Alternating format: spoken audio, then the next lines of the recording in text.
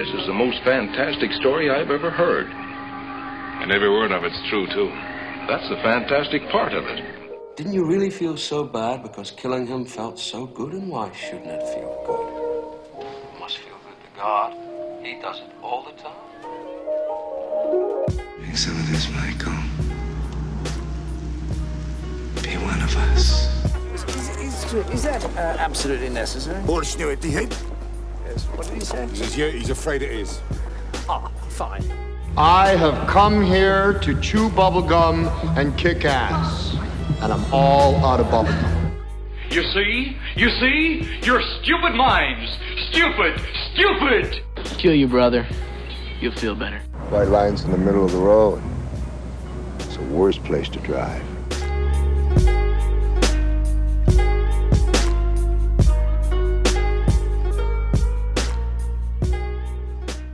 All right, and welcome to another episode of Cult of Classics. Today's going to be a little special. We have a guest, my buddy Joseph. Joseph, how you doing? Doing good. Awesome. We're going to be talking about Zack Snyder's Justice League. Yes. Because while this is not typically what we would think of as a cult classic, the cult following around Zack Snyder's the Snyderverse, and especially his cut of the Justice League, has been going really strong on the internet for pretty much since they released the theatrical back in 2017. Yeah. They bullied a studio into releasing a completely different cut of a movie.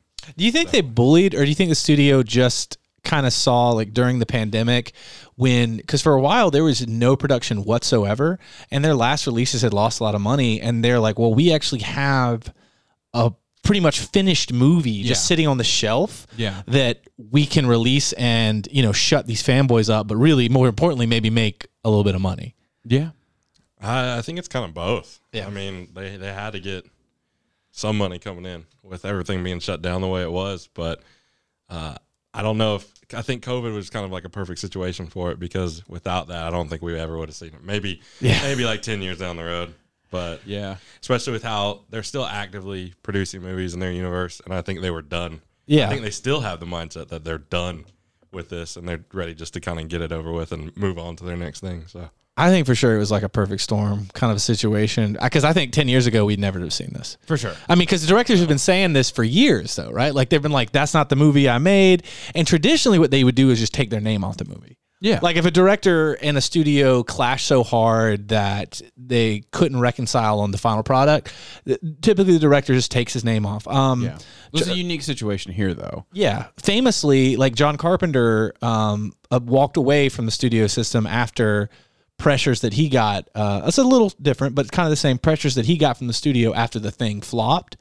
So, like, and Scorsese talked about never working on a studio film again because of pressures that he's had. So there's been a lot of conflict between studios and directors over the years, but never before have I seen, I'm sure this isn't the only instance of it, but I've never seen something like this on such a grand scale, for a film to come out, do poorly, the director to raise a stink online, and then for the fandom's calls actually to get answered. So I think that's why we thought it was a really unique thing, and I wanted to bring in my buddy Joseph because he's way more of a DC expert, so he can fill in a lot of the lore for us and things that we might not get as more casual superhero movie watchers. Oh yeah, I'm a filthy fucking casual. Well, I'll do my best. We'll see how it goes here. All right, cool.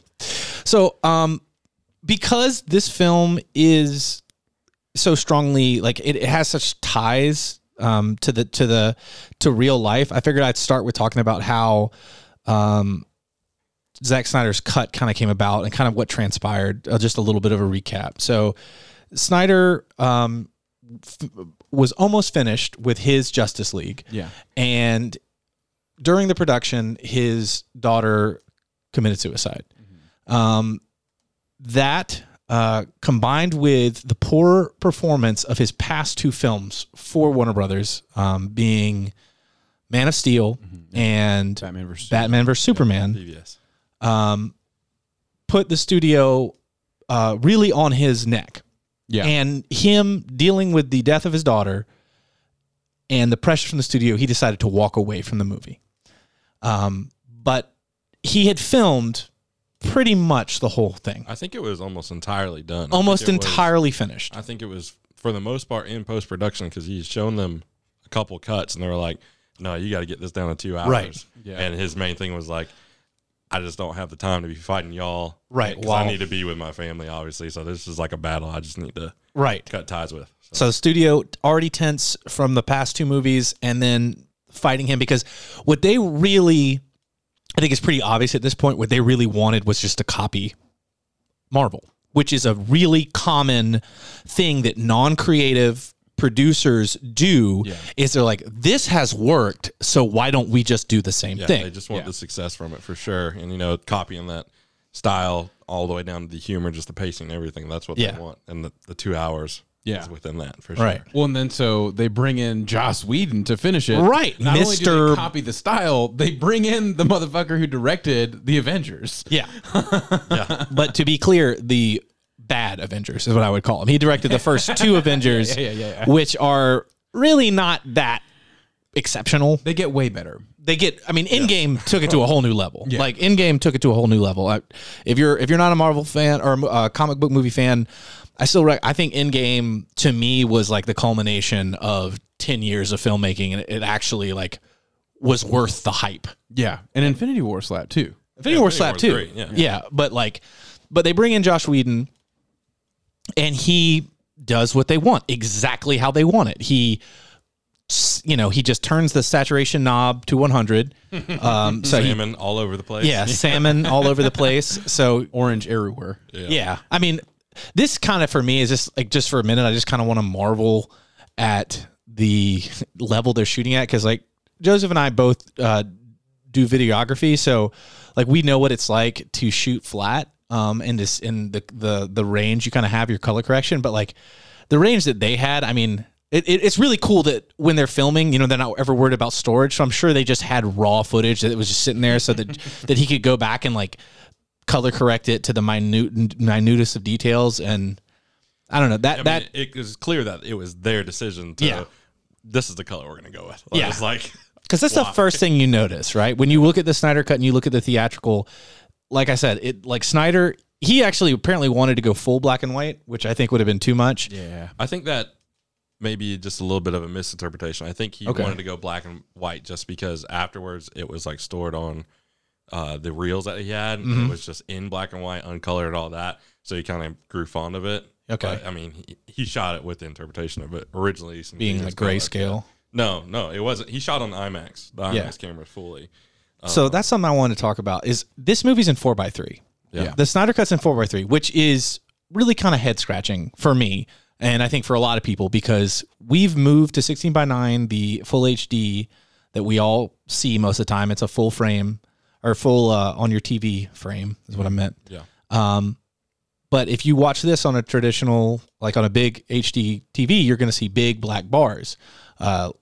And his explanation was 4:3 when extended all the way, up is the same frame as an IMAX screen. Yep. But my contention there would be, this is my greatest knock against the Snyder Cut, is that I don't believe this film would ever have been played on an IMAX in the length that it is. Yeah. This to me is made for splitting it in two, or so I just don't buy the whole 4:3. I don't get the decision. It is the length of 2 movies, and the screenplay is constructed so that it would be broken into 2. Yeah, it'd be easily broken into 2 movies. Now, I don't think that Zack Snyder intended for it to be broken into 2 movies. No, I think it could. But it could have for sure. Definitely could have. That's probably. I mean, like, that's probably that's one of my biggest gripes about this movie is that, like, Zack Snyder, Chris Terrio, the whole team that were putting the movie together, like, when you sit there and you're looking at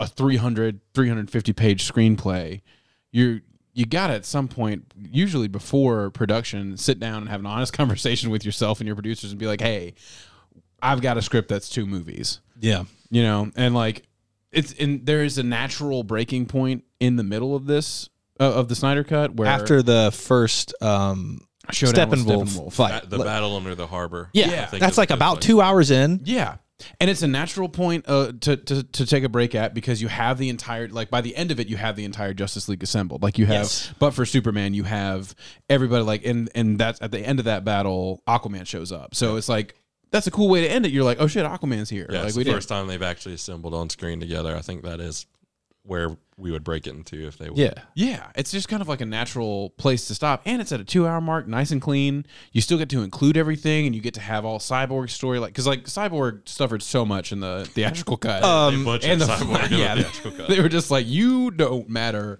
at all. So did the Flash, but I think Cyborg suffered the most. Yeah, because he had the best story. You could tell in this that he really was the heart of the movie. I mean, that's what Snyder says. This is the heart of the whole story is Cyborg, and we didn't get any of that in theatrical. We didn't even get his mom at all. I don't think we ever saw his mom in the theatrical. No. You never see his mom in the theatrical. Joss Whedon was like, fuck all that. He just is like, you don't get his whole arc. Like, he doesn't have an arc in the theatrical, and I think he just Robot Man can talk to the box. And I would contend that's his only purpose. If you just cut the Snyder Cut in half and make that a 2-hour movie, that's better than the theatrical.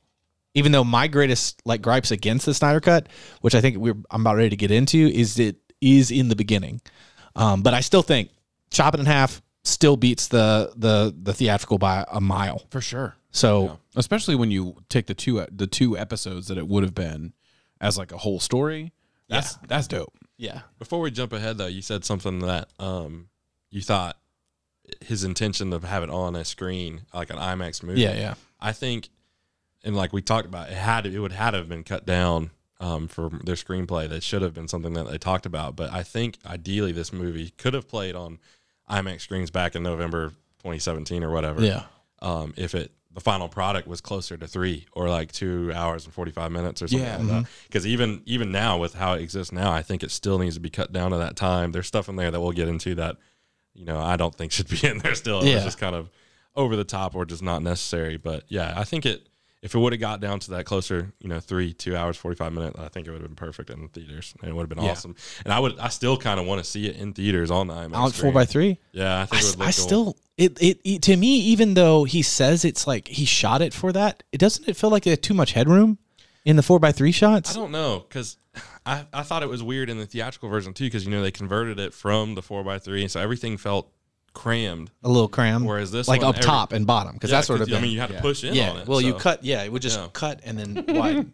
Yeah, so I don't know. I really did enjoy. You can't see my motions, but I was like, I'm cropping top and bottom and extending left and right, which is what happened when you go from 4x3 to 16:9. You'd have to. I mean, you have to That's fill the that way screen with something, and you're just getting tighter. I don't know. It's just it didn't bother me that much. It was cool to see in a different form because we're not used to it, and I thought it. Mostly in this form resembled like graphic novels, which is something I'm a big fan of. These shots, like if you think of like the shot with Wonder Woman when she first gets the arrow, you see her full frame, like standing. Yeah. There. Those kind of shots I thought were really cool. Yeah. And I mean, even if everybody didn't like it, I think he incorporated those IMAX cameras very well. So. Yeah.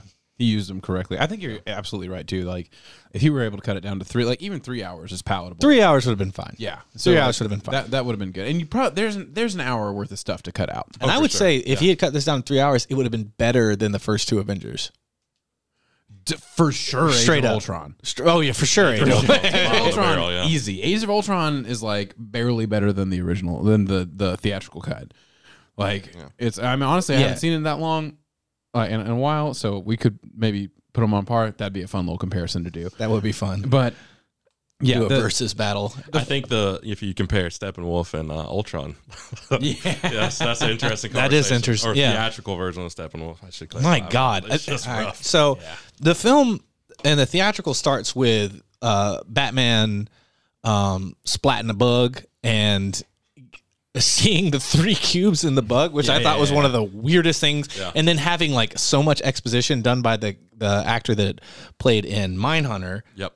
Who is a great actor, but I was just like, you're way too smart, you're way too perceptive, you're way too, for Bruce Wayne who's on the rooftop saying, Alfred, what's this? It's like the guy's not listening to you talk to Alfred at all. It's like, what's going on? The guy is just like, he's just like, I was put here to tell you about why these things are here. It's like, Superman's dead, right? Yeah. Out of nowhere. Yeah. I'm like, you are just the smartest, most introspective villain. But in the Snyder Cut, it makes a lot more sense. So, like, the Snyder Cut starts a lot better. It starts with, and correct me anytime I'm wrong, because it was 4 hours and I watched it over a week. So I'm not going to be perfect on all plot points. But it's him looking for Aquaman, right? So he shows up. The very, very beginning, it starts at the very end of Batman v Superman, where he's killed, and that's where the scream. Right, the scream, and then that awakens the mother boxes. Which is a way better reason for them to. And there's no explanation besides the dude on the roof with Batman, who's just talking, but we get to see this awesome shot of this pulsating scream. Yeah. Maybe a little long. That would be. It's a little long. It's a little long. Yeah. I was like, yeah, he didn't scream this much in the other version, but yeah, it's all good. And then we go to Superman going to find Aquaman, right? Or, I'm sorry, Batman going to find Aquaman. Yes. Yep, all that pretty landscape footage. That was beautiful. That was awesome. That was beautiful. A little long, but it was beautiful. Yeah. And then Batman finds Aquaman, and then we get introduced to something I just want to make quick mention of kind of the three wailing sirens that have to sing their little Icelandic song and really don't cut away. Like, I feel like Batman should just kind of awkwardly walk away because he was just having a conversation. Aquaman goes in the water. He's like, peace. I'm not about the human world. I'm not about the sea world. I'm doing my own thing because I'm mad at the world. And he leaves. And then never a phase. Yeah, it was never a phase. Batman. I do like that Batman got ghosted. He did get ghosted. That's fun. You know, that's cool. That typically happens to Commissioner Gordon. Him there. I like that little. But then we get the singing. Yeah, that just goes on for a while, and it feels like that the wailing that happens right there kind of extends for the next 30 minutes. Because we really had to get into Wonder Woman.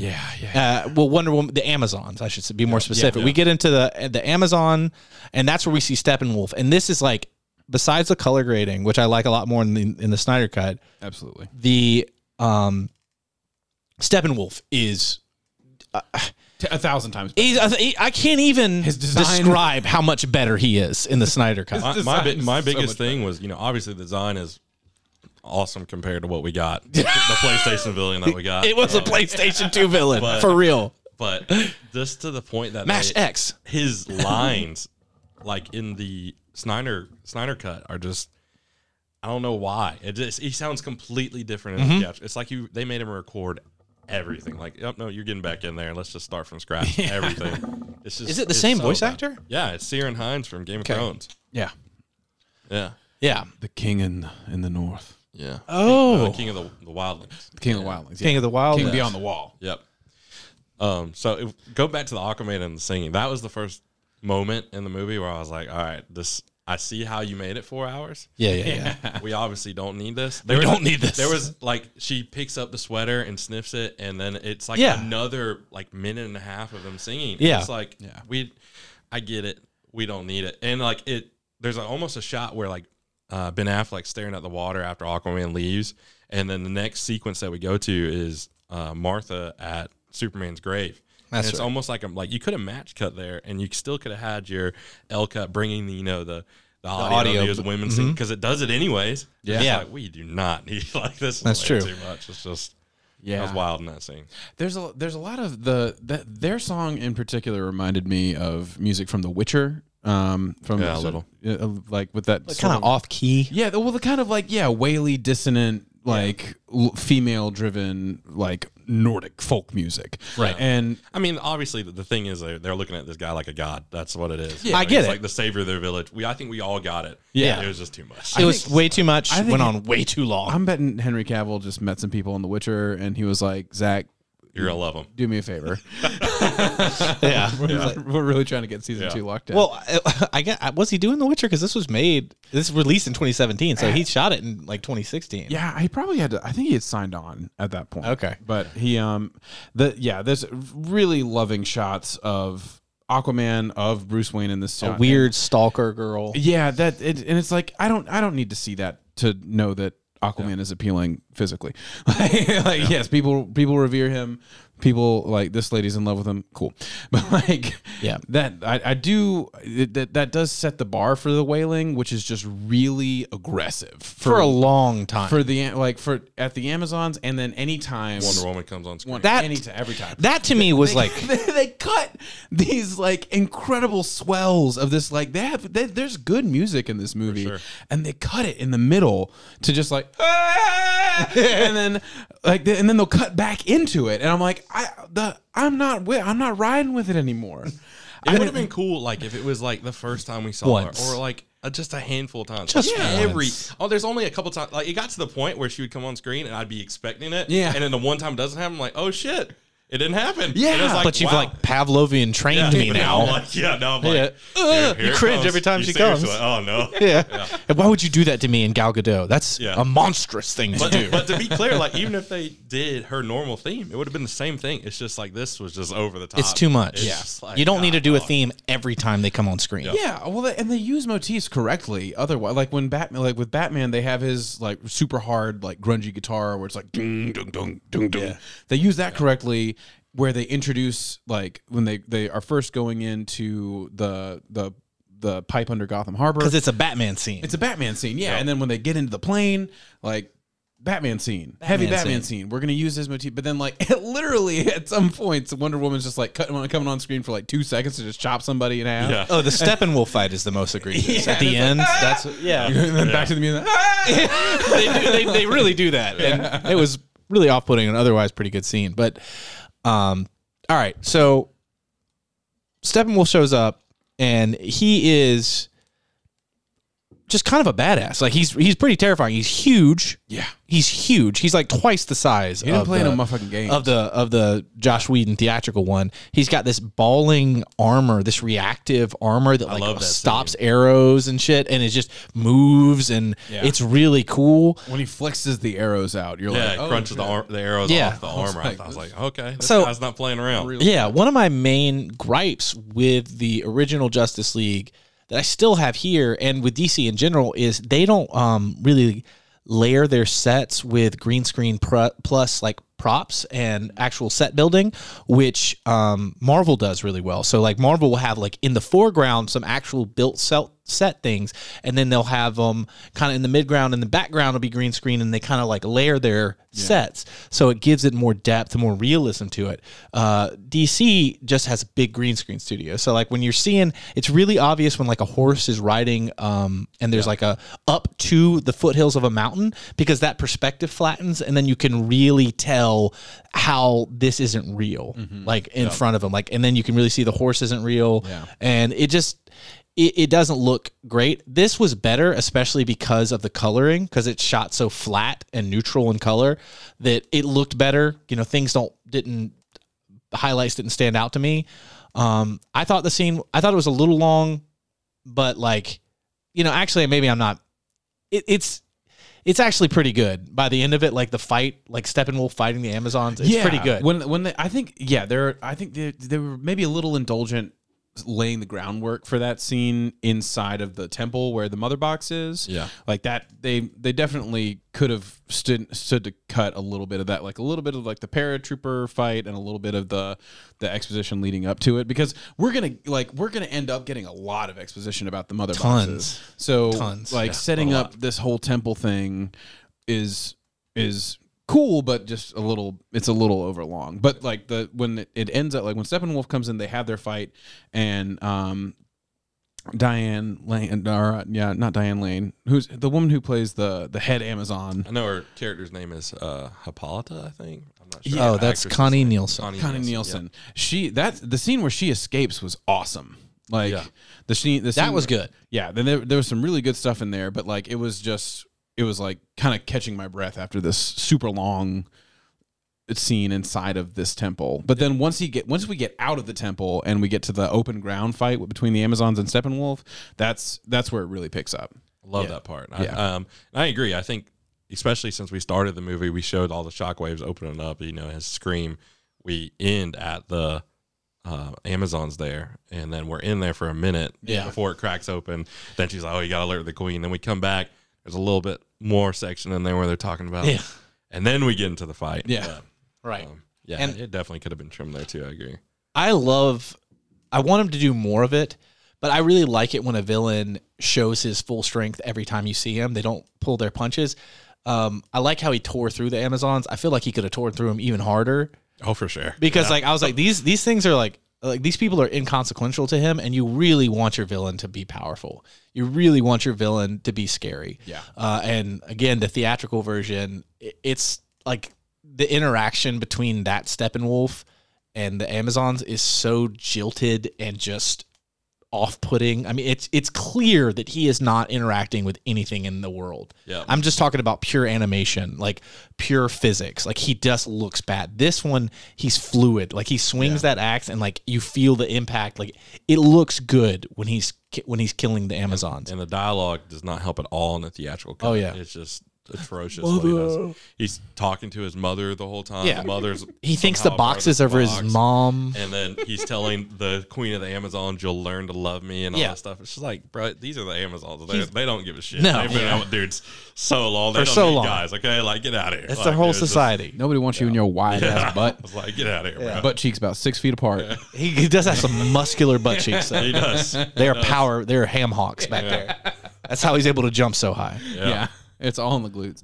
But he whoops through them in a spectacular fashion. Beats the shit out of so many horses. Yeah. Shoulder checks a few. Ooh, he grabs one underneath. Like the whole fight Scoops sequence him, was like really good. And if you go and watch the theatrical, like every time Steppenwolf appears, he gets into a mini scuffle and then he boom tubes out. Yeah. Yep. He's like, bye-bye. He's like, hits, boom tube. Yeah. And that's just the way he does it. And this that's one, he in the Snyder cut, he feels like he doesn't care. He's like, I'm taking as many as you with me. I'm gonna get what I want, and then I'm I'm gonna kill y'all. leave. Yeah. But this one, he's just like, I'm gonna barely escape. Yeah. I gotta get this thing, and then I'm out. Yeah. And I'm gonna leave a couple bugs for y'all to kill, but I'm out of here. Yeah. So, yeah. This one, he's not messing around. No. And the Zack Snyder cut, they set him up way more as like a formidable foe right off the bat, which I think is great. Yeah. I still wish he was even scarier. Yeah. Personally, because my original big critique of Justice League was I don't need a movie setting up a movie with Darkseid. I was like, if you're gonna make a villain heralding as Darkseid, he has got to be a scary motherfucker. So much so that like you realize when Darkseid comes, they're gonna lose. Yeah. Because that's the thing. It's like you got to have them barely beat the Herald. Yeah. And then they're like, oh shit. When Yeah. Darkseid comes, we're fucked. We're in some so trouble. we better figure something out. Because that's what you need a big obstacle. Yeah. And right now, and Steppenwolf got closer. I think the Snyder Cut got a lot closer. I still don't think he was big enough. I think they sort of there were some mismanaged priorities in focusing on Darkseid. I think you're absolutely right about that, because like even here, like I think a lot of the stuff that we can cut, and I don't know if we move right into this scene after he gets, I can't remember if after Steppenwolf gets the first mother box, is that when he does his like weekly one-on-one with He gets to the Gets like rest of 3 of town. these. Yeah. He gets to the rest of town. He's like, it's toxic, and then he starts. and then he calls his boss. He's Yeah. like, here's what just happened. Here's what's It's just happening. funny because Tarver told me, he was like, he didn't need to know. Like this, he's Yeah. like, don't call me to tell me you got one. Tell me when the job's done. Like, we get that scene like almost identical twice, and it's like, dude, I understand why they're annoyed and why they banished you, bro. Like you're bothering them for no reason. Like, come on. Keep updating me when I have a task set for you. I'll see when it's marked complete. That's why we use this task-based system. Yeah. That's why we use Bittrex. It really is taking my ability away from being able to project manage you when you're not just using the fucking software that we made. But like, yeah, so that I thought was that was also some minutes that I think we could have cut.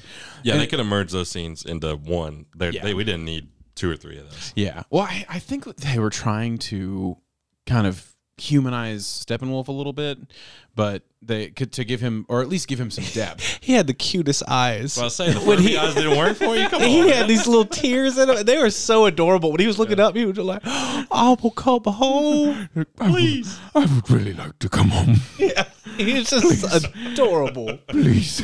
I was like, Steppenwolf is adorable, bro. And they're like, you can't fucking come home, Steppenwolf. He told you, like, okay. I hated the part where they were like, you still owe us 50,000. I was like, really? like, Come on. This man ain't coming home, guys. Like, He's never coming home. it's not happening. But I also loved when Steppenwolf builds his little fortress that they don't have the stupid like a Russian family that's just somehow living right there. Oh yeah, cut all that. Yeah, all that was gone. I was like, great, thank you.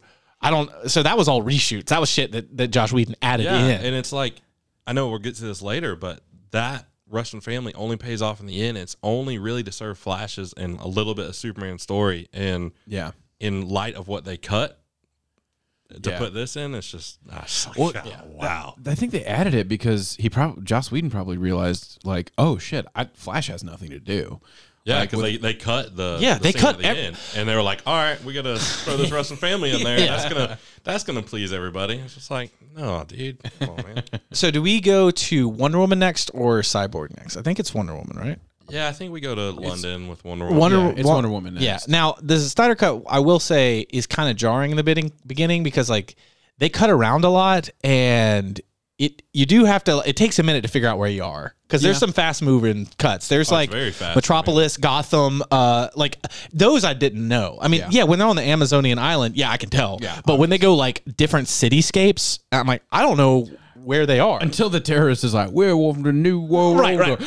When I saw the cop cars, when I saw the cop cars, I was like, okay. So there's a group of freaky terrorists that they were a little bit wild to me because they were just so destructive and had zero motivation other than to kill people, which was a bit wild to me. But this scene is pretty badass when Wonder Woman shows up and she decides to.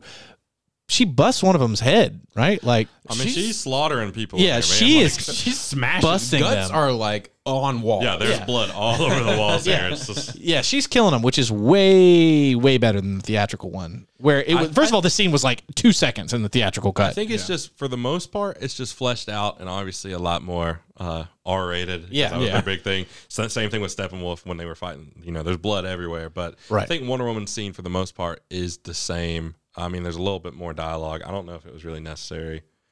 It's still good. A good scene. I enjoyed it. It was good establishing for her, just to remind everybody, like, Wonder Woman's powerful as fuck. Well, you see, we were supposed to get this, if you think back, and you know, in 2017, this was just coming off her solo film. Let's give her this badass scene after coming out for a solo film that everybody loved. We're not going to talk about the sequel, but you know. Now, I will say it is a little ridiculous that she like uses her little like powerful finishing move to kill a regular dude with a all gun. Those kids are in there and they're not deaf, I guess. Yeah, they're not deaf. Traumatized by seeing someone literally explode in front of them. Yeah. Just to flex too. Well, and everybody down on the ground just got rubble thrown on them. And she blew out the wall of like this historic building. She's like a fucking like she restores art. She's supposed to take care of that stuff, and she's like, no, this building doesn't fucking matter. Yeah, she's like, I'm gonna make an example of you, motherfucker. Yeah. Who I could have easily just popped open like I did everybody else. I could have just taken you up like I did with the bomb, but everybody's gonna see this shit. Now, this scene's important too because later in the theatrical cut, Batman's like, "Where have you been for the last 100 years, not saving people?" And this scene is in both cuts of the movie. Exactly. But this movie at least knew that, like, hey, that line doesn't make any sense because at the beginning of the movie, she saves an entire group of children and all these people. Like, she's very clearly still out in the world. Or did you not hear about that, Mr. Surveillance Network? Yeah, but no, he's just been in the cave a little too long. Yeah. He's like, they call me Young Six Satellites on the streets, though. But I missed her. I missed all this. So thank goodness that this movie was aware of what happened earlier in the movie, unlike the theatrical one. Yeah. But then we get Cyborg.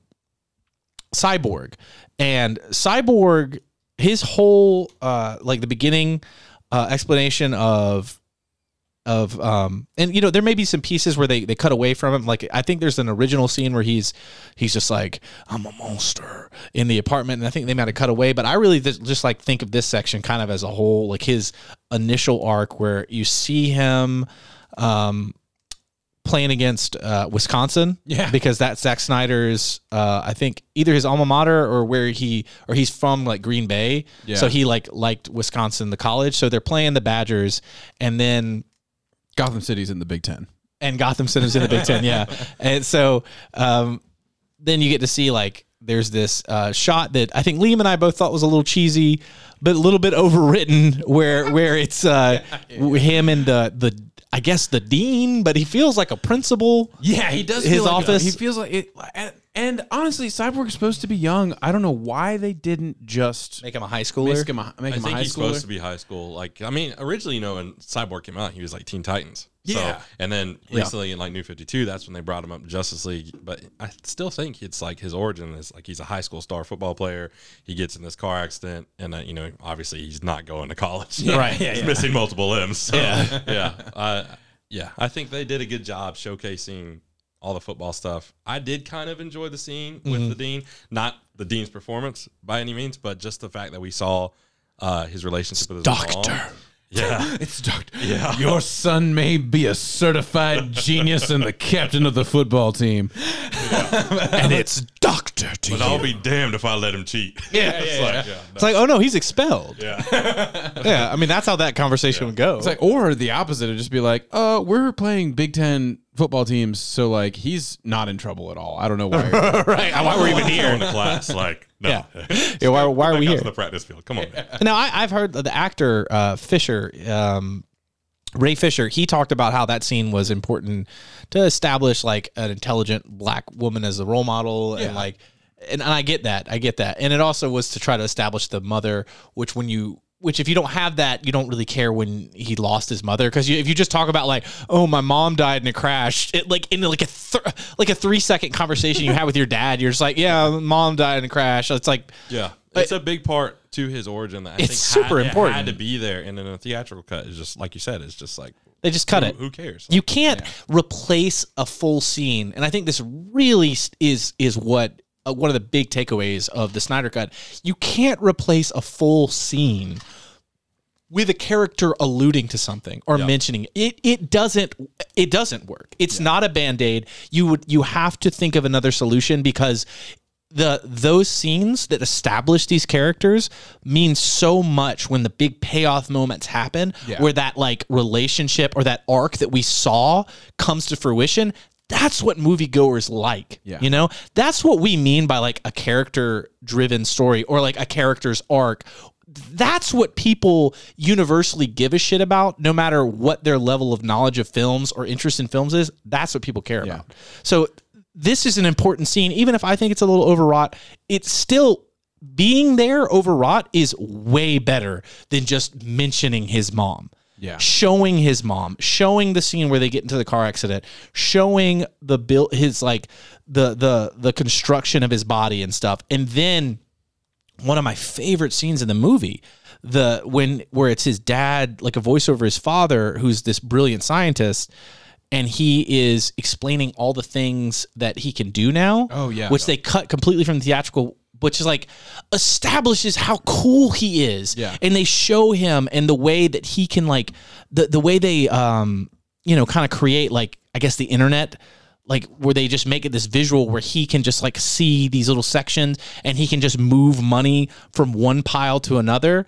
Where you saw all the nuclear missiles, all that stuff. I thought I was like, wow, this. He's super powerful. And it was all done with kind of like that like string like outline. I can't remember the name of it, but that like that visual effect that just makes things in like a neon outline of everything. And then, we see him fall around the single mother who's struggling, and he gives the money to her. So now we see that even though Cyborg is not really sure of his humanity, we know it's there. The audience knows it's there because we saw him help that woman. And we know he's a good person. And even back to that scene with the Dean, we know he cares about others because he's risking what he loves to help this other girl that is going through hardship. So like, without those two scenes, it's the core of the character. Why do we care about this guy that's he's just a robot guy? Yeah, he's just a robot. Like, it's everything. If you're not gonna, that scene is everything. Yeah, if you're not gonna do for the two big characters that don't have their own movies in the Flash and Cyborg, or Flash and Cyborg. Yep. But so like, if you're not gonna give them their own movies to establish their origin story, then taking away the 10 to 15 minutes that you do that we spend with them, that we get of their like exposition and their quick dirty origin stories is like, I mean, it just cripples their characters. Yeah. Flash, even in the Snyder Cut, we don't see like how he starts, but like we get enough of his backstory that he's sympathetic, and like we get a really cool scene just showing that he's, number one, like fun, and number two, like he's got some real stakes. Like he's trying to get his dad out of jail, Yeah. Like that's his whole. That's what motivates him. We find out, and that's enough for him because he's going to get a lot of screen time. And that scene, even in the theatrical, is really shortened. Like that scene is way better in the Snyder cut. Like the conversation he has with his dad, that they took their time there. That's really, that's really what a big takeaway. Like I said, is that you gotta, when you get to those like core character scenes that really let the audience know who this person is, you gotta let him breathe. You can't just be like, "Hey, don't come see me anymore. I'm tired. You're wasting your life. You're great." He's like, "Hey, Dad," and he's like, "Get the fuck out of here." Yeah, it doesn't feel like they're a family at all. No, he doesn't feel like the dad, especially. Like, I don't want anything to do with you at all. Whereas in the Snyder cut, it's just like you can see that there's some relationship here. That this is a thing that's happened multiple times. In the theatrical cut, it feels like, yeah, I see you every now and then. He's just like, well, I don't even want to waste my time with you. Like, get out of here. It's so fast. Their scene is so fast, so you don't learn anything. And we get that extra scene where he draws the glasses on the guy. That shit is so corny. Like, come on, man. Yeah, come it's on, so Josh. corny. Do better. Yeah, that shit is really corny. Yeah. And then they take away what I think is the best scene in this film, and would have been, if it had been in the theatrical, the best scene in that film, which is the Flash's scene where we see his powers. Yeah. That scene is, and a big criticism I have of this movie is Snyder's use of slow-mo. He uses it way too much, I think, in the first hour. Yeah. But this slow-mo is some of the best fucking slow-mo I have ever seen in my life. This scene of the Flash is one of the coolest scenes in any superhero movie I've ever seen. And it's the first correct use of slow-mo in this movie. Right, yeah. Not like, oh, they're running down a hallway. Or like Lois Lane is like, and I'm setting down my Americano. But yeah, this scene is really cool. It's like, because it shows, this is a neat way to show the Flash using his powers, is like his humanity too. This electrical charge. Yeah. And like his quick moment with the woman he saves on the street before he goes in. His little, some of the weakest one-liners he has, I think, are in this moment in this scene. But in terms of like showing off who he is as a character and then what he can do with his powers, it's really, really a great scene. And the shot of that car going up and of the woman that he saves like flying out of it. Yeah. This is just really, it's just, I don't know if there's some sort of golden ratio with like arches, but like it gets ticked for me right there. Like the length she is away from the car and the car's like trajectory off of the ground. I'm just like, oh, that's just looks beautiful. It's a gorgeous scene. I love the hood crunching slowly as it hits and glass coming out as he's poking through. It's just like, wow, why do we not get this? This is I couldn't imagine cutting this. As an editor, I would have been like, I almost want to quit in protest because this scene... You want me to cut this? Yeah, is one of the prettiest things I've ever seen on any film ever. So cutting it is just a piss poor judgment, and there's no excuse for cutting that scene. The only thing I would have cut from this scene is the hot dog section. The hot dog section, because that's the second time me and my friends were watching it. We're like, all right, what the fuck's happening right now? Like, it does pay off. It's just a little weird. But it does pay off, but it is a little weird. I also want to go back to what I think is a mistake in this movie and a scene that I would have cut, but only the end of the scene was the meeting between Diane Lane, Martha Kent, and Amy Adams as Lois Lane. They have a heart-to-heart in a really really nice way where they kind of talk about her needing to move on from Superman's death and how she has to... we haven't really touched on it though, but we have jumped over a few Lois's Lois has had some scenes. She's going to see Superman's memorial, or where, his memorial from, I guess, Man of Steel that breaks at Batman v Superman with the Doomsday fight. She goes there a couple times. I think Daily brings coffee for the cop in the car.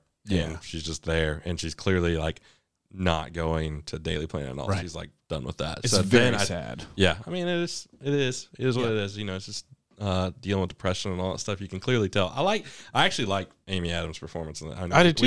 We don't get too much of her, which I think is good because we have so much other heroes that we need to be focused on. She doesn't want to be like Natalie Portman and Thor, like where it's really like every time if you're with her too much, you're not paying attention to the right thing. Yep. Yeah. But her character is strong. Like Lois Lane shouldn't be just a throwaway. Yeah. So she is strong and she does give a good performance. Yeah. Well, and Amy this Adams scene, she's a great actress. very talented in general, but she also plays her role like to the T in this movie. Yeah. Where she's just like, she's not completely morose and like, she's not taking care of herself, but she is definitely she does a great job showing being unable to move on, which is why it's so important for her and for Martha Kent to have this talk, which goes really well. And then she steps outside and becomes the Martian Manhunter and completely destroys what they had just done in a way, because it was like you're kind of undermining that conversation because it was like engineered, and now that I see that you engineered it, I'm like, you must want to use this later on, and I don't think that payoff is going to be worth kind of destroying the tenderness of that moment, because that I felt, because I feel for both of these characters having lost someone so important to them. So I didn't like that, but it's still way better than the theatrical version, which they're in the coffee room of the Daily Planet. And I was about and then like some dude like creepily is a jerk. He's like, "What are you doing? Working in here with a vagina?" Yeah, he's just a cornball. How dare you? Yeah. Nothing I've ever heard of. Anyway, Josh Whedon was actually like, he was like, "These are my words." I think he wrote that scene. That was all him. He was like, word for word, this is what I want y'all to say. He's like, this is exactly how I do it every Even morning. the news report in the background where he's talking about anal probing, he's like, oh yeah, this will get him right here. This is gold. Oh God, that was so clownish. The guffaws will be going. That was so clownish. It's like, man, Josh is not funny. Yeah. So you're not funny. So my thoughts on the Martian Manhunter scene, I mean, obviously excited for Martian Manhunter because he's fucking awesome. Yeah, cool DC character. And I love how they, it was rumored for a long time that General Swanwick, who is in Man of Steel and a little bit in Batman v Superman, was going to be this guy. So I love that. I do think it is a weird time to incorporate it. I don't know. I mean, obviously he's trying to get Lois back in the world because he thinks that they need her. Mm-hmm. She's played a big role, and I like their relationship in Man of Steel and Batman v Superman. But it does undermine that conversation they do have, and then it does kind of bring up some problems for later in the movie when they're going to talk about, hey, look, he's back now. Remember, that conversation we had. Martha's going to be like, wait, what are you talking about? She's like, what's wrong with you? Yeah. What you been smoking, bro? I ain't talked to you in months, girl. I've been dealing with losing my house and my son. Where you been?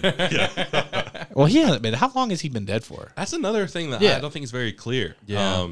Especially with how it ends, it's revealed that Lois is pregnant. Mm-hmm. So which is for question too, because it was revealed that Snyder originally wanted like Batman and Lois to have a thing going on the side. Ugh. So I don't know. We'll see. That would what explain happens. why Bruce Wayne is so scared.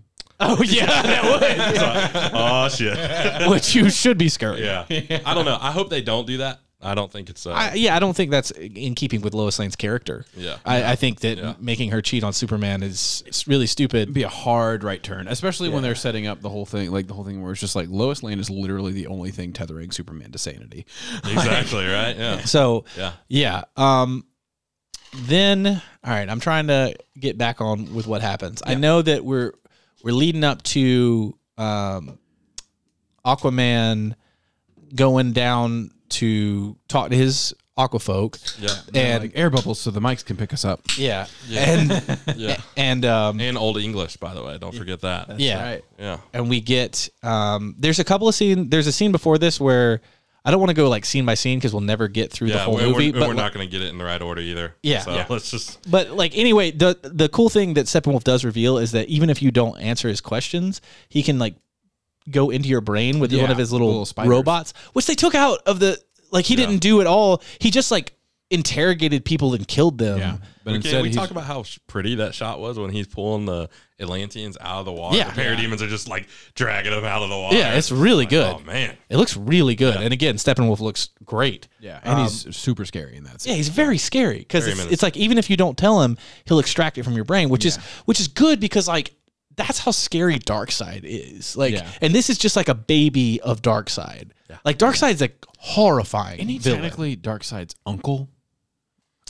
No. So Darkseid in the comics, Darkseid is Steppenwolf's nephew. So Okay. Steppenwolf is above Darkseid's him. uncle. Yeah. So Yeah. it's a little weird, but I don't know if they keep it the same. And he's like the almost like his like battle general, like his warrior. Like he like has these hounds. They're like big dogs. It doesn't really matter. But you know, that's how he is in the comics. So but it, you know, just choosing him as a main villain was kind of weird when I first heard, when they first started doing this movie. They're like, Steppenwolf's going to be our bad guy. And I was like, yeah, okay. But, you know. And not like Mother Goodness or whatever. Granny Goodness. Granny Goodness, who's like the leader of the Furies, right? And she's pretty awesome. But even then, I don't think she's strong enough.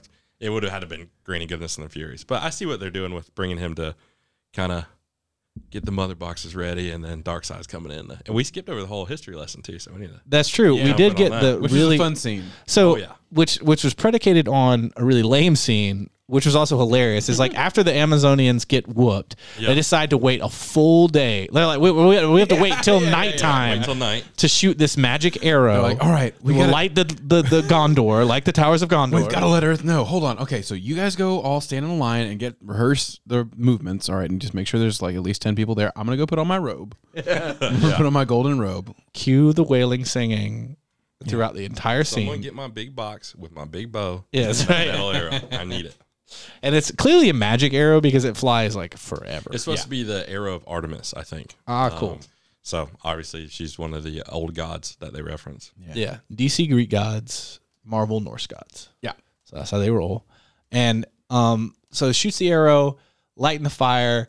Somebody like luckily Wonder Woman, one of her coworkers tells her that there's because I thought that was kind of funny. I was like, so if that dude hadn't come into work that day, then she just wouldn't have known. She would have just still been brushing that statue. And also, She'd be like, big Bruce, shout you're outs. fucking crazy, dude. No, there's no enemy coming. Yeah. It's just missed the fire. Big shout outs to that white outfit. I just want to say to the costume department, we did not miss you, and we do not sleep on you. We appreciate you. Yeah. And so they go, and Wonder Woman kind of has like a hi-ya, and like she sees the fight against Darkseid, which the theatrical cut made it against Steppenwolf, and it was garbage. Terrible. This is a beautiful scene where it shows them like Darkseid facing or getting his only defeat at the hands of the Ares, and Zeus, and the old gods of Earth and the Amazonians and the David Thewlis is, I think, is how you say his last name, but the guy who played Ares, like they just kind of superimposed his face onto a jacked body, which was just. Let's talk about the jacked bodies, dude. Oh my god, the guys were huge. Yeah, they were all like, swole. what's going on here? Yeah. They were like, Earth used to be Swoleville. Yeah. They got the Amazonians they're just shredded. Yeah. All those Amazonians had like 6-packs on 6-packs. Yeah. Darkseid gets whooped so bad that he forgets where Earth is. That was wild to me. I was like, how did he forget? But not just how did he forget? How did everyone there forget? Yeah. He came out with some theory Snyder did. Okay. Why he forgets by. I can't remember. I think it's kind of weak. Yeah, it's not great. Yeah.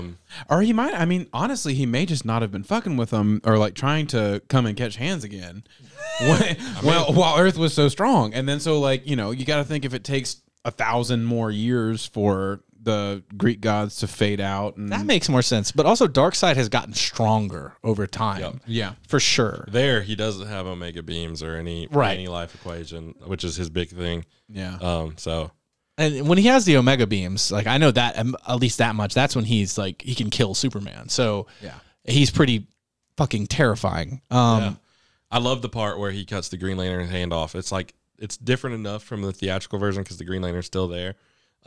Which, fun fact, I don't know if y'all know that, that's supposed to be the original Green Lantern for Sector 2814, I think is which is Earth. Okay. So he's supposed to be before Hal Jordan and Abin Sur. He's supposed to be like way back there, which is a cool pull. I had to obviously look that up. And I was like, who is this guy? Even when it first came out in theatrical, but I think it's a cool lore pull for that. But back to when he cuts off his hand, I like how the ring goes to Darkseid at first because it's like, oh, he's like senses like a strong-willed being, right? And then it's like, nah, fuck, I gotta get out of here. This guy's like, that was really cool. I enjoyed that little snippet right there. This guy evil as fuck. Yeah, it won't the ring won't let him have that.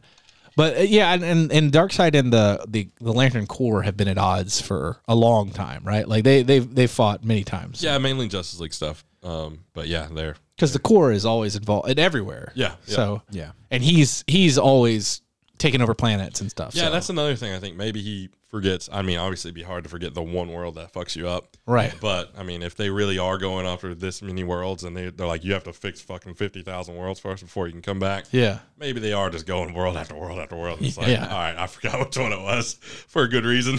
Yeah. So, who knows? Yeah. They just knocked his ass out so hard he forgot where the planet was. Yeah. Like, where was that place that I got masked with? I don't. And he just ate that axe, dude. He's just Yeah. gushing blood. Yeah. And we're in the theatrical cut, Steppenwolf's doing fine. Like, Yeah. he's whooping their ass, and they're like, nah, bro, you're out. The Parademons just like carry him back. He's like Yeah. struggling to fight back.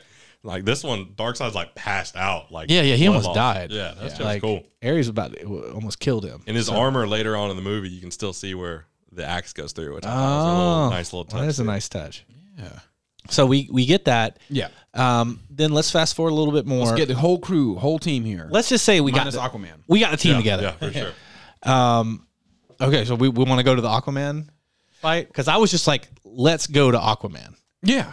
Yeah. or let's go to the team. Yeah, let's go to the team. All right, Aquaman gets whooped, just like all of them do. Anytime, so Steppenwolf whoops the Amazonians, whoops Aquaman.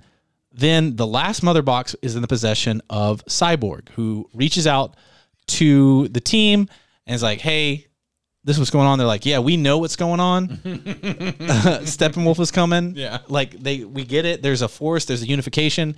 They also got some information from Lex Luthor. Like Batman had like a information from him as well. And then once they're looking at the mother box and they're talking about it, they realize like, oh, this thing can change the state of a planet. In the Snyder Cut, it was like, or the theatrical, they're like, what's stronger than a planet? What if something's strong? But this one, it was a little bit less like, they didn't spell it out. It was more like, Turn smoke back into a house. yeah. This one was like, the Flash was like, is everybody thinking what I'm thinking? So then they do it. And when they bring Superman back to life in the Snyder Cut, there's this a minute change, which is actually a big change, was the Flash is a little late, but with his power, he actually reverses the flow of time. Yeah. And that comes back into play towards Very important setup. It is very important. And they cut that, which is 2 seconds. Yeah. 3 seconds. Like, not very much. Yeah. you had no reason to cut that. They only cut that because they just like, we're not going to do time travel at the end. We're gonna put a Russian family in. Which is like, yeah, it completely invalidates like the Flash as a character. So they bring back Superman. And then that scene is very much like, Yeah. It's pretty much the same. yeah. And I did skip over Steppenwolf whoop their ass In the harbor. yeah, okay, Lots of changes there for that fight. yeah. I mean, not lots. It's for most overarching plot same, but everyone seems to have a role again. Right. Where in the theatrical cut, it's just kind of every man for himself. Yes. Which I really appreciated. I like seeing Barry saving the people instead of I just push people and run away. I've never done this. That was, I agree, like, completely, what is- 100%. Like, come on, dude. Like, Yeah, he's aware that he is one of the most powerful people on the planet. Yeah. Like, even if he's inexperienced, it's like, bro, I move so fast. Yeah. You know, I can travel the world in a matter of moments. Like, yeah. he's not like a complete incompetent scrub, which they made him in the theatrical version. But in this one, they fight Steppenwolf being much more powerful. The theatrical Steppenwolf couldn't have stepped to this Justice League. No. To be clear, like, No. this Steppenwolf gives him a good whooping. Yeah. And then he boombox out. Right, boombox out. So then that's Boom when tube. yeah. Yep. So cut back, flash forward to Superman is awake, and this scene is very much pretty much the I same love as. this scene. I still love this scene. Yeah. Straight up, this was good the scene. best scene in the theatrical version. Oh, for sure. I want to be When 100%. Superman looks at the Oh, Flash God, yeah, man. when Yes. he's in like super fast slow mo town. That I was just like, oh, uh-oh. Yeah. Yeah. I was Yeah. like, Dad caught you saying swear words behind the gas station. Yeah. You about to get a whooping. Yeah. Now, I actually want to say that while this is the best scene in the theatrical version and one of the best scenes still in the Snyder Cut, I do think that because of the way Zack Snyder set all the characters up, and like Joseph was just saying, kind of gave them all a part to play, this scene is actually, and kind of the whole Superman coming back to life thing is kind of unnecessary. I feel like the Justice League, with the way they were set up, with the way they came up with a plan and the way they worked together, would have defeated Steppenwolf and separated the mother boxes without Superman. Yeah. But Anyway, I just maybe, I don't know. Maybe. Well, there's a chance for sure. Yeah, there's a chance that they could have done it without him. It makes the back half of the movie, like once Superman is back, it's just like, all right, so we're just waiting for him to show up. Like fucking my dad is going to get here and he's going to beat the shit out of you. Like he's going to yeah. You better wait. You better wait for my dad.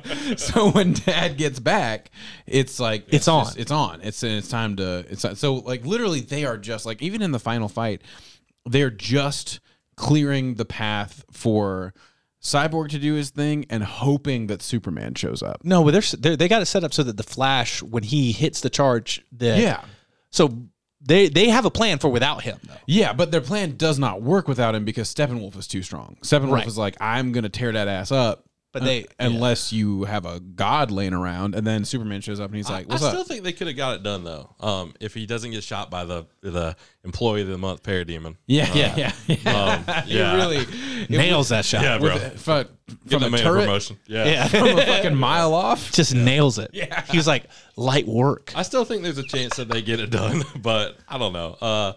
In this, if we want to just compare the last two battles from the theatrical cut, they just go in. Batman's like, I'm ready to fucking die. Yeah. They don't have everybody else. Let's just take down Steppenwolf. When we get there, let's just hope Superman shows up. And this one, they're like, all right, I'm going to distract them. Yes. Flash, you're going to get up to speed. Cyborg, you're going to pull the boxes apart. Wonder Woman, Aquaman, y'all on Steppenwolf duty. Yeah. Y'all, even though they don't do a great job, and that's why Superman has to come back and just bully this man. But, right.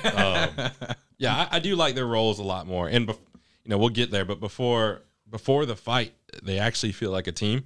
Yeah. Whereas we talked about the scene where they're deciding whether to bring Superman back or not. Right. And before that, even Diana, when she first meets up with Bruce Wayne, they're talking about the plane. She's like, I once knew a pilot that would love to fly it. And he's like, yeah, no pilot can fly this thing. And it's just setting up that drama for when they're trying to bring back Superman. And he's like, oh, did Steve Trevor tell you that? And it's just like, I hate the little details. And it's obviously Josh. In the it's theatrical. Like, I got to make it like the Avengers where they're fighting each other. And then there's a reason why they come together to, beat Loki. But it's just like, we don't need that. Like, you don't? We've already seen it. Let's do something different. Yeah. And I do love how when we get to that ending battle there, it feels like an actual team. And it's the battle feels better to me. Like the way they take the Shield taken down, Batman kind of running, like you're saying, like interference between the teams, like the whole, it all just feels that whole final battle scene is for me good. Yep. My problems do not extend to that point of this movie. You want to talk about where right before they bring back Superman, Cyborg sees the crazy little vision that we get there? Do y'all want to talk about that? That's a really intense vision because that's where he gets to see what a possible future would occur with Darkseid, and that's really intense too. And again, it does what I really want them to do is it establish Darkseid as terrifying. Yeah, and that's what you need to do. Make people understand because I still don't think this movie even fully made people understand that like, hey, Superman isn't going to stop him if he comes through. Like, you can't just bank it all on Superman. Yeah. You need to understand that, like Thanos, when Thanos came through, the Hulk and Iron and Thor, they can't stop him. So, like, the heroes that always win won't win. Yeah. Well, Snyder kind of went into a weird middle ground with how much he showed Darkseid and had him speak in this movie because, like, in the MCU, they went with Thanos. They went like they teased. Yeah, it was mainly in credits how we saw him. Yeah, for like a second, and then we never even really see him in action. But like we see that in the first Guardians of the Galaxy, Ronan the Conqueror. Yeah. He's like not shit compared to Thanos. Nothing. Yeah. But he's like the big bad. I mean, he gives Guardians a run for their money. And then like we see like. He's pulling the strings behind Loki in the original Avengers movie. Yep. Like he's doing these. He's like pulling the strings on all these terrible acts that show him being powerful without really telling us anything about him.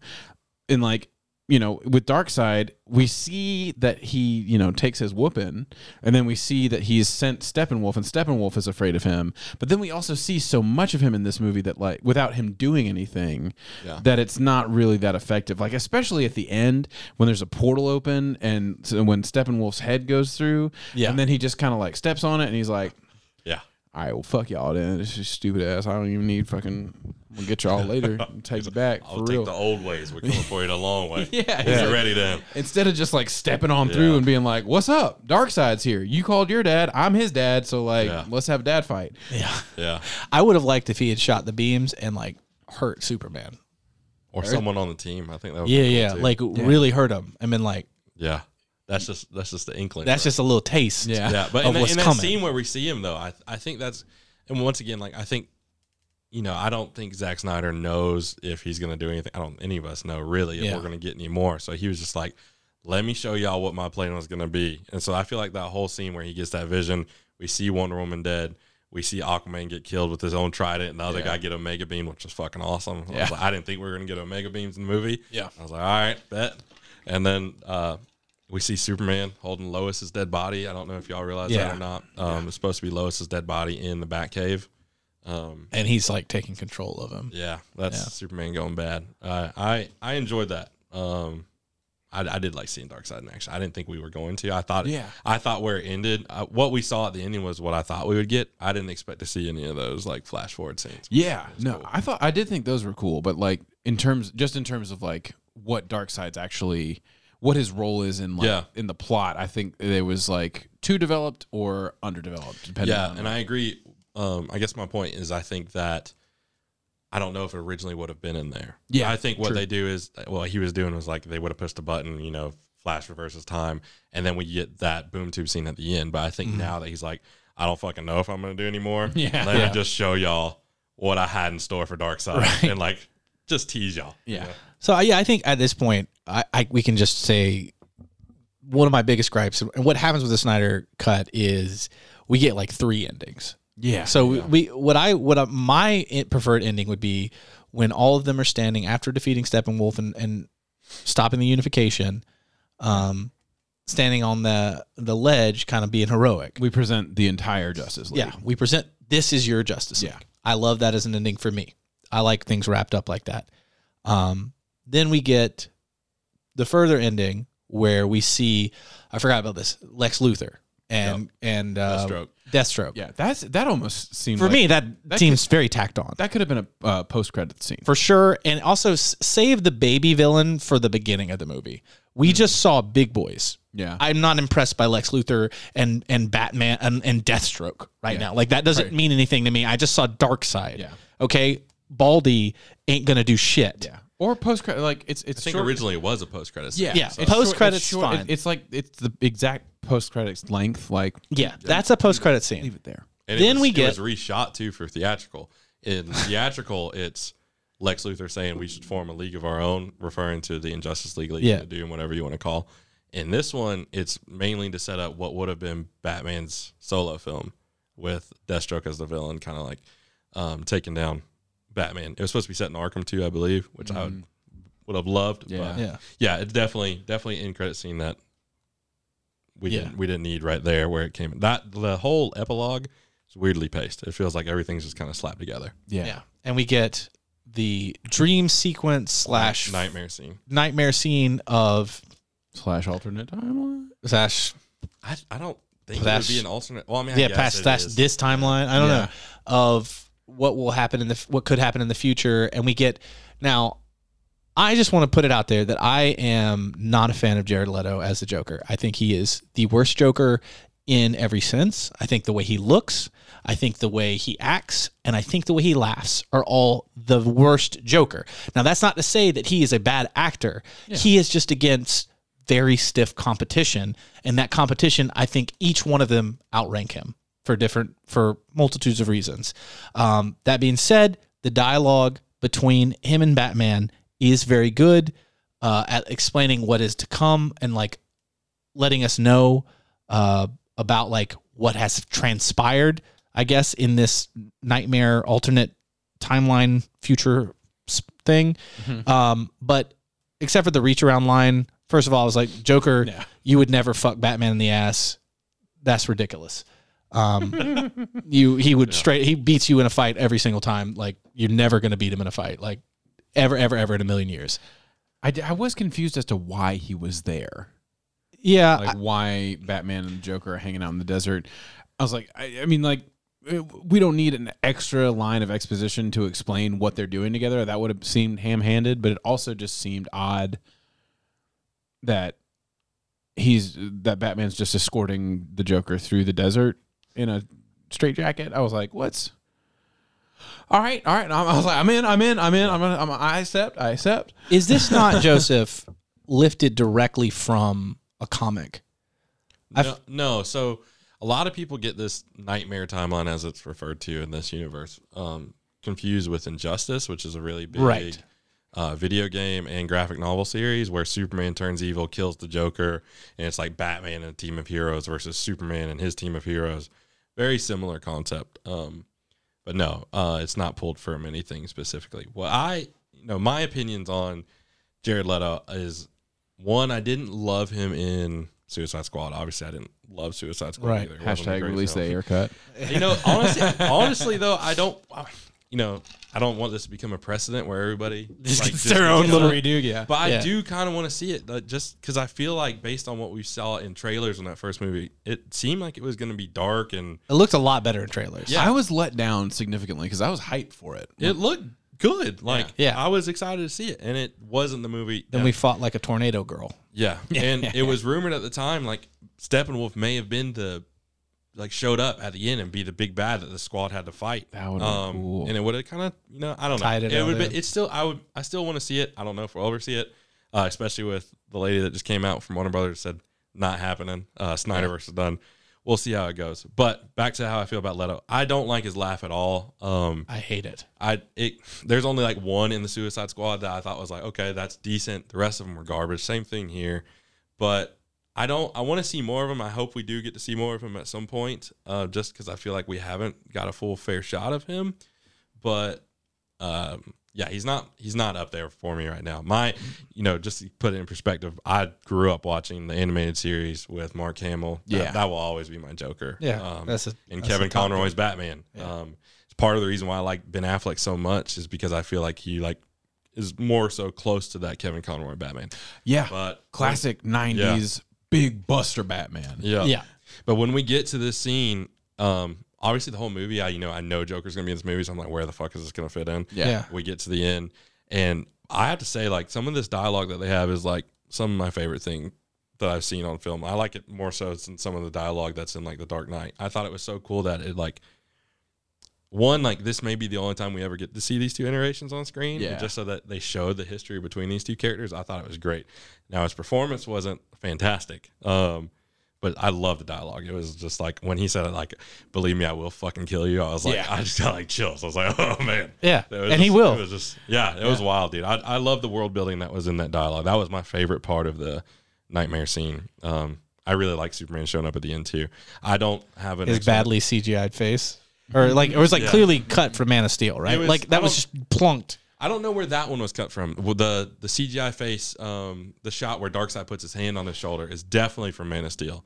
Henry Cavill didn't do any reshoots for the Snyder Cut, so I don't think I don't know where they pulled that nightmare scene. That whole nightmare scene was reshot, was shot, the only additional scene they filmed. So.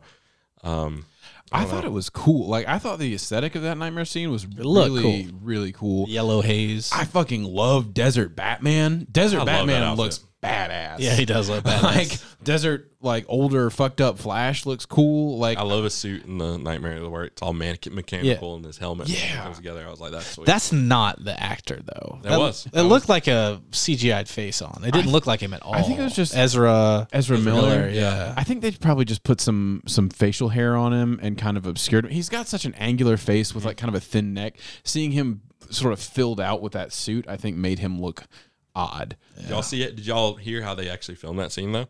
So it was during COVID, obviously, and I think Ezra's over in UK somewhere doing Fantastic Beasts, whatever the sequel is for now. Yeah. And so they had Snyder on an iPad directing him on I guess their green screen or wherever he was filming. I thought it was pretty cool. That is cool. But yeah, I don't know why this kind of like a ragtag group of team, because I think at this point, Aquaman and Wonder Woman are dead. Yeah. And so it's just the remaining members of the Justice League and Deathstroke and Joker. I think they put this team together just to try to reverse time, is what it is. Because originally the sequel, I don't know, it was supposed to be this movie, and then I think one movie that he has is supposed to take place entirely in the Nightmare timeline. So yeah, I would love to see that. That would be cool. That would be cool. Yeah, I'd be and that is not the last ending, though, to be clear. That's So true. That's there's true. another ending. Yeah. That's where Martian Manhunter comes, and we see Ben Affleck sleek, looking like He's looking super healthy. like he is just dropped the cigarettes, dropped the beer. He's dropped like 20 pounds from the theatrical cut, at least. Yeah, and definitely. he just comes out, and the Martian Manhunter kind of lets him know, "Hey, I'm available now. I'm Wasn't here. available earlier. I wasn't here I am earlier." now. I was peeking. I was taking a Yeah. look, but now I am here, and I am like as powerful as Superman. He's very powerful. He's not as powerful as Superman, but he's very powerful. Yeah. Yeah. And he's like, so Dark Side coming, that. Yeah. So that's the Snyder cut, and I gotta say, I'm not a fan of the big clumped on ending. I get it, but like just as a whole, like the movie for me was really watchable because of the streaming nature of it and the way I was able to break it up into multiple days watching it like go away, because 4 hours is too much for me to really enjoy a movie. But when I took this in like 1 hour kind of chunks, I liked it a lot. You turned it into a dang old limited series. I did. Which I enjoyed it as a 4 hour film. I watched it the first time through as 4 hours. Granted, it is long. You need that. But you eat fucking LOTR extendeds Hey, look, for breakfast, lunch, and dinner. Let's not get on Lord of the Rings because we're gonna be on that for a minute. But yeah, we do. But I think the argument, just to play devil's advocate for the fun of it, is just people binge watch stuff all the time now. They'll be sitting down, they watch full seasons and days on all weekends or whatever. I don't think the 4 hours is that much to consume in one sitting. It's going to be hard to do in theaters just because you're going to have limited showings. The studios aren't going to want to do that. That's the main reason they want those 2 hours, just so they can get more slots. Yeah. But, like I said, like we talked about this whole time, if we cut it down to 3 hours or 2 hours and 45, that's a good movie. Yeah. Like straight up. You put this at 2 hours, because what I will say about this is I don't really feel like it's a movie because of the tacked on endings and because of the 4 hour length. It feels like a miniseries, like you said. Yeah. The only positive thing I will say about the theatrical cut is that it is a movie. It is a movie. It is a movie. It certainly is a movie. It has a beginning, a middle, and an end. Yeah. All of them are not satisfying. Yeah. All of them do a disservice to the source material that they had to work with, and all of them show that Joss Whedon is a hack. And he probably shouldn't touch another film. Definitely not another superhero movie. But I liked this. I like the Snyder Cut. I think it suffers from overlength, but also like I have to kind of take into consideration that I'm not a huge Zack Snyder fan, like in general. I liked, like, Man of Steel was not my favorite. Batman vs Superman also not my favorite, but like I get the appeal of the aesthetic. I liked it actually the most out of any of the Snyderverse movies in this one. But I think that I watched it probably the wrong way, where I watched it in halves. Like I watched like what would have been the first movie in the like what would have been a second movie. Yeah.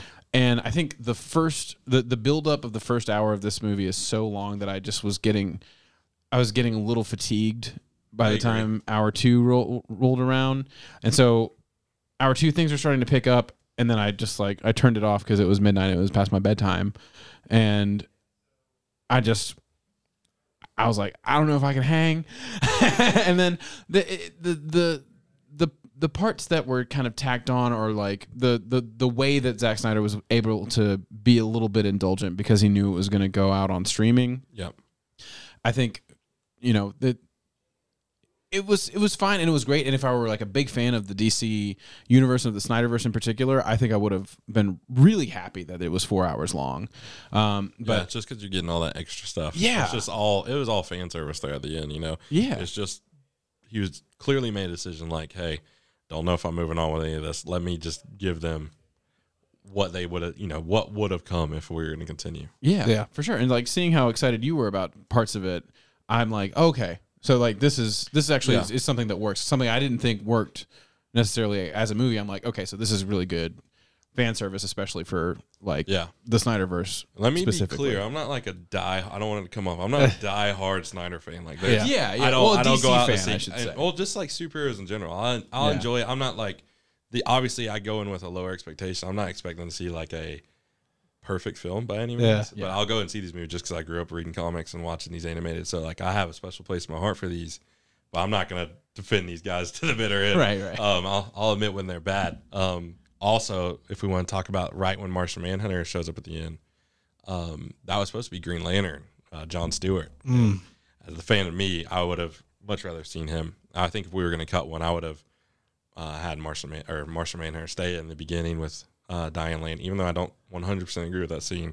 If it meant we got Jon Stewart at the end, I mean, Green Lantern has to be a part of Justice League. Yeah, he's and for me, I would have just cut Aquaman completely and just had Green Lantern, or just not had Aquaman at all. I think Aquaman had one good line in this whole film, which was the line where they were right before where they had made the plan for Cyborg to separate the mother boxes. Again, Cyborg was the heart of this movie, and Barry Allen and Aquaman are having a conversation, and Barry Allen's like, "Well, you don't even care about us anyway," and Aquaman said like, "I never said that," because they were talking about Victor's dad dying. Dying, which is something he could relate to. Yep. Yeah. Which is why it was a good scene, and that's the first time in the whole movie I thought that Jason Momoa really did. I'm not a big Jason Momoa fan, just to be fair. Conan disrespected you. Conan was really bad, but I actually rewatched the most recent Conan, and he was not the problem with that movie. that movie had much bigger problems than him, and actually he was one of the better parts of it. So I'll give credit. I was wrong. I've been saying that he was the reason that movie was bad for a long time. You were hurt. It was not Jason Momoa. It was the writing, and it was the villain, and it was everything else. Yeah. But I thought of all the heroes, he was the lamest. Man, I'm sitting over here. I'm thinking about if it were a Green Lantern reveal at the end, and that would have been so much more effective because we already had a Martian Manhunter reveal. Yep. Having a second that would give a reason for that last scene besides being like, "This is I'm here now." If you didn't recognize him before, he's going to say his name out loud. Like, but having that Green Lantern reveal would have been tight. And then they need Green Lantern. Yeah. They need him against Darkseid. It would have been an exciting thing. So that's the Snyder Cut. And I would give it 7 out of 10 Tarver Budweisers for my movie review rating.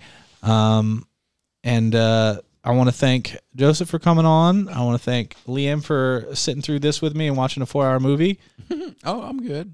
I'm happy to hang in. I had fun. I enjoyed. I watched it almost twice.